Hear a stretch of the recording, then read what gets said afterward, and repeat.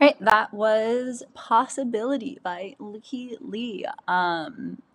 I included that song because it is featured in probably one of the most ridiculous scenes in all of the Twilight Saga. Which, if you're just tuning in now, I'm playing the best of the Twilight Saga's soundtracks, which, despite the movies being pretty trash, are actually really good.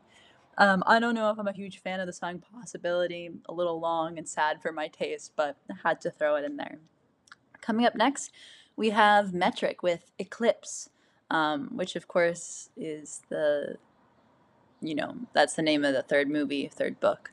And after that, we have a fun set of more kind of electronic stuff, um, also all from the movie. So Tom York, Uncle Beck, Bat for Lashes.